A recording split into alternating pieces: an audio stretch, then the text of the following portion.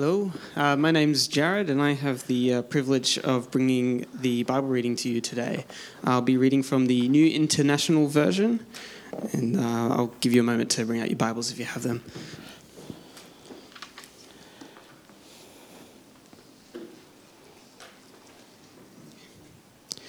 Afterward, Jesus appeared again to his disciples by the Sea of Galilee. It happened this way. Simon Peter, Thomas, Nathanael from Cana in Galilee, the sons of Zebedee, and two other disciples were together out to fish. They went out and got into the boat, but that night they caught nothing. Early in the morning, Jesus stood on the shore, but the disciples did not realize that it was Jesus. He called out to them, "Friends, haven't you any fish?" "No," they answered. He said, "Throw your net on the right side of the boat, and you will find some." When they did, they were unable to haul the net in because of the large number of fish. Then the disciple whom Jesus loved said to Peter, "It is the Lord." As soon as Simon Peter heard him say, "It is the Lord," he wrapped his outer garment around him and jumped into the water. The other disciples followed in the boat, towing the net full of fish, for they were not far from the shore, about 100 yards. When they landed, they saw a fire of burning coals there with fish on it, and some bread. Jesus said to them, "Bring some of the fish you have just caught." So Simon Peter climbed back into the boat and dragged the net ashore. It was full of large fish, but even with so many, the net was not torn. Jesus said to them, "Come and have breakfast." None of the disciples dared to ask him, "Who are you?" They knew it was the Lord. Jesus came, took the bread, and gave it to them, and did the same with the fish. This was now the third time Jesus appeared to his disciples after he was raised from the dead. When they had finished eating, Jesus said to Simon Peter, "Simon, son of John, do you love me more than these?" "Yes, Lord," he said. "You know that I love you." Jesus said, "Feed my lambs." Again Jesus said, "Simon, son of John, do you love me?" He answered, "Yes, Lord, you know that I love you." Jesus said, "Take care of my sheep." The third time he said to him, "Simon, son of John, do you love me?" Peter was hurt because Jesus asked him the third time, "Do you love me?" He said, "Lord, you know all things. You know that I love you." Jesus said, "Feed my sheep. Very truly I tell you, when you were younger, you dressed yourself and went where you wanted. But when you are old, you will stretch out your hands, and someone else will not want to go. Someone else will dress you and lead you where you do not want to go." Jesus said this to indicate the kind of death by which Peter would glorify God. Then he said to him, "Follow me." Peter turned and saw that the disciple whom Jesus loved was following them. This was the one who had leaned back against Jesus at the supper and had said, "Lord, who is going to betray you?" When Peter saw him, he asked, "Lord, what about him?" Jesus answered, "If I want him to remain alive until I return, what is that to you? You must follow me." Because of this, the rumor spread among the believers that this disciple would not die. But Jesus did not say that he would not die. He only said, "If I want him to remain alive until I return, what is that to you?" Oh, I read it a little too far, but thank you. Thank you, Jared. Awesome. Good evening, everyone. I'm Trace. I'm one of the pastors here. It's great to be with you tonight. I love that last week we kind of heard a really similar version to this story. Tonight we're hearing it a little bit different, in a different context. But it is all about fishing. And I want you to know I am not a fisherman. Darryl said last week he wasn't a fisherman, but my dad, he was a fisherman. He loved to fish. That would have been his identity. It wasn't his career in any way, but that's what he loved to do. And I have a little picture. We were growing up on King Island, and my dad and my Uncle Trev bought a boat, and that boat needed a lot of repair work. It was not a sleek machine. We could see it there. They worked on it for a few months, and then every weekend we were out on that boat. And they did fix it up a little bit, but that boat was called Driftwood for a reason. And it used to have this awful diesel engine in the front part, and you'd go down to the cabin space. That's where they'd send you if you were feeling a little bit sick. That was not a good solution. It was awful. I have flashbacks of the memory as I'm talking about it. But they loved to fish. Fishing was a really just relaxing, enjoyable pastime, and to be honest, not much else you could do on King Island. So that's what they did. Who's a fisherman in the room? Fisherwoman, fisherman, excellent. Couple, both women. Nice. It's good. I admire people who like fishing. I like to go on a boat. Who likes to go on a boat? Yes, look at us all. Yes. Going on a boat is always rather pleasant. The gutting, the worms, not so much for me. But some people love it, and I get it, absolutely. So we have this story tonight based on the lake at Galilee. This is where the disciples were instructed to go and to wait. So that's what they were doing. They're hanging around and they are waiting. And they're sitting around. I imagine this time was potentially quite helpful for the disciples. They had gone through a lot. The last 3 years were jam-packed. They were one day doing their careers, living normal lives, and the next day they are completely doing something different, and they are following Jesus. And they are seeing the most amazing miracles. They are hearing the most amazing messages and things that they'd never heard before. And then they have the trauma of witnessing the death of Jesus, and then the exhilaration of witnessing his resurrection. And so that's a lot of stuff to have to process. And they're doing that over this short amount of time. We don't know if it was a few days. We actually think that it was probably more than days. It was probably a couple of weeks that they are there waiting. So they're sitting around, and Peter just kind of goes, "That's it. I've had enough. I'm going fishing." And I just don't think there's a blokier verse in the Bible. I just kind of think if there was a bumper, like we've all seen the bumper stickers, haven't we? We've all seen on the back of some four-wheel drives, like, "Gone fishing." It's this, I am out of here. I'm just going to step away from life. I'm going to go where I can relax. I can do my thing. For these guys, we know that it wasn't only Peter, but the sons of Zebedee, James and John, they were also fishermen. And there's a chance that some of the other disciples were as well, because we don't actually know all of their careers. So there's a strong chance that there's others in that group that were also fishermen.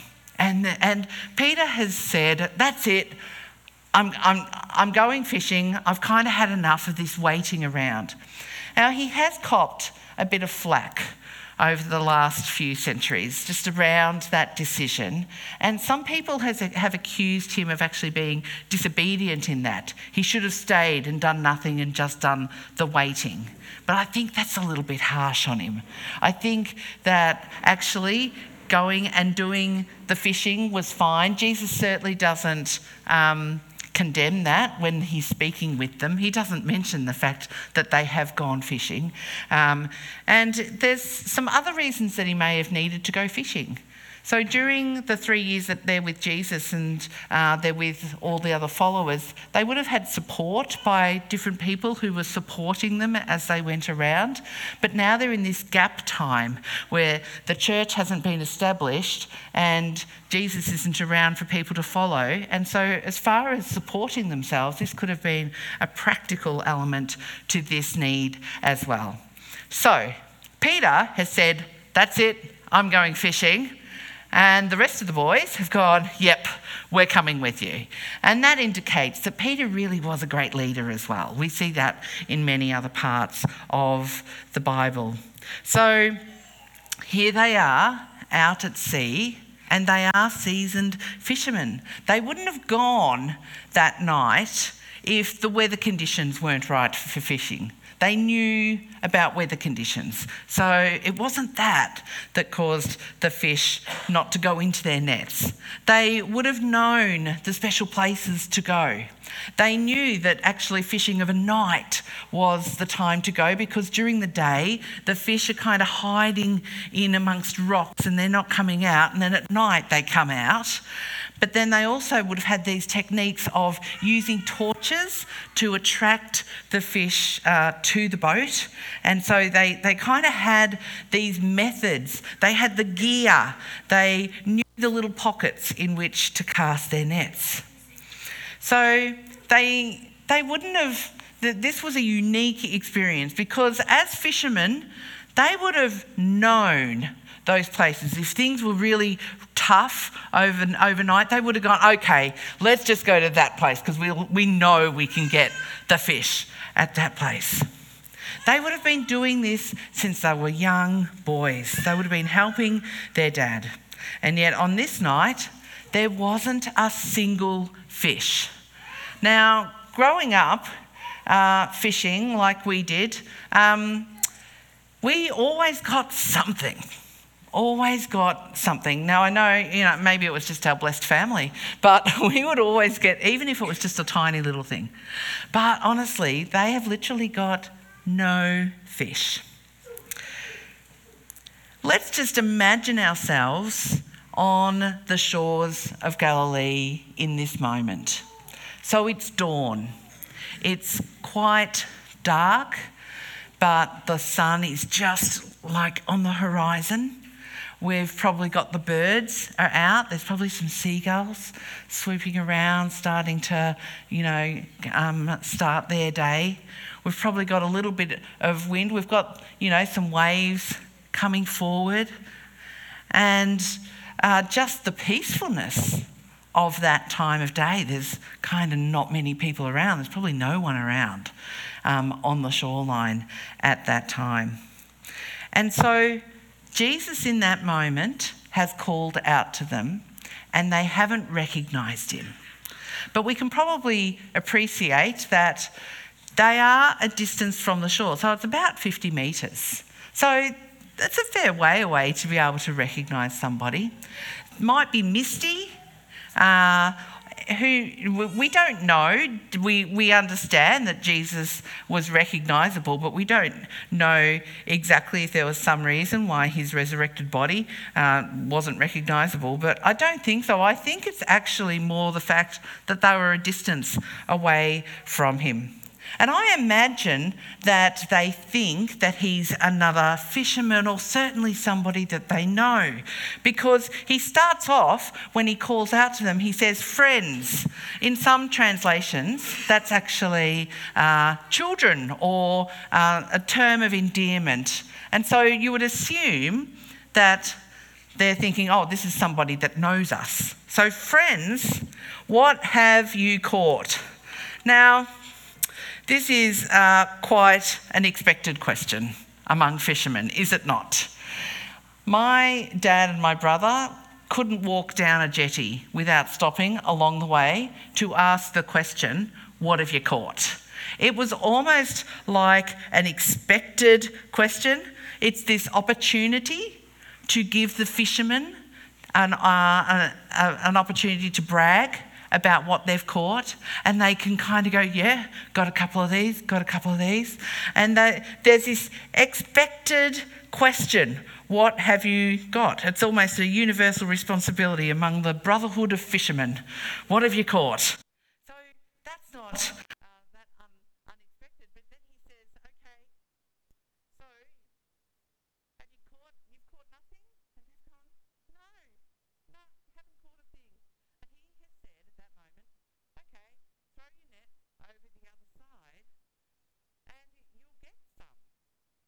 Now, it's an extraordinary suggestion, because the boats aren't very wise. I have an image of a boat that was discovered in 1986 on the shores of Galilee, and it has been dated to the time of Jesus, and they fully say that this is a fisherman's boat from that time.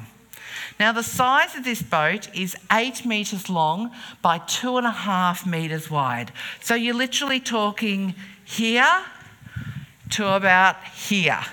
And we're talking the whole of Galilee, and they haven't caught anything, but this person has said, okay, just go the other side. And so they're all right, and they do.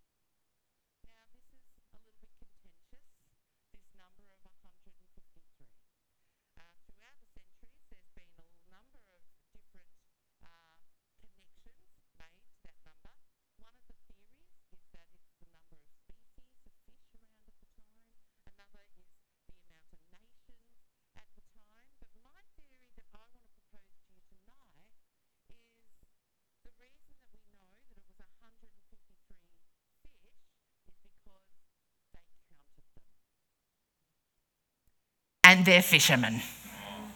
And fishermen know how many fish they have caught every single time.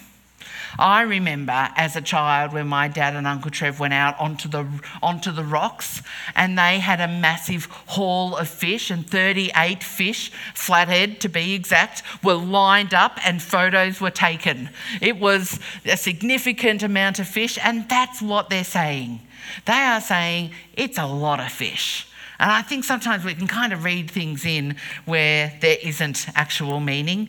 I would say this is that particular situation. But not only does he mention how many there are, he also knows that they are large fish, because the size of a fish really matters as well. So later in the day, I'd imagine that they would have cleaned the fish, they've gutted them, and they've taken them to market to sell. So they also would have known the quantity of fish that they were selling in that situation as well. But from verse 15, we see that Jesus specifically addresses Peter, and he asks Peter if he loves him. And Jesus asks this same question 3 times, and there's a reason for that. It was 3 times that Peter had denied his Lord, and it was 3 times that the Lord gave him the chance to affirm his love. The last time he had denied him, he had also been around a coal fire. And so this was Jesus giving him that opportunity to wipe out that memory and that 3-fold denial by giving him the opportunity of presenting a 3-fold declaration of love. And Jesus says to him, "If you love me, then give me your life by shepherding the sheep and the lambs of my flock." So we can also prove our love to Jesus by the way that we also love and care for others. After Jesus affirms Peter, he goes on to describe his death to him, his life of serving and then his death. And that might seem like it's a little bit morbid to do that, but he's describing this opportunity that Peter will have when he dies, of dying in a very similar way to the way Christ did. And he died on a cross with his arms out, but he actually turned the cross upside down because he didn't want to die the exact same way. But what it does also do is it describes that he would be old when that happens. And so there's reassurance in that, because Peter faced lots of opposition, lots of persecution. And in those times of persecution, he would have known, it's not my time yet. I'm not old yet. And so there would have been comfort in that as well.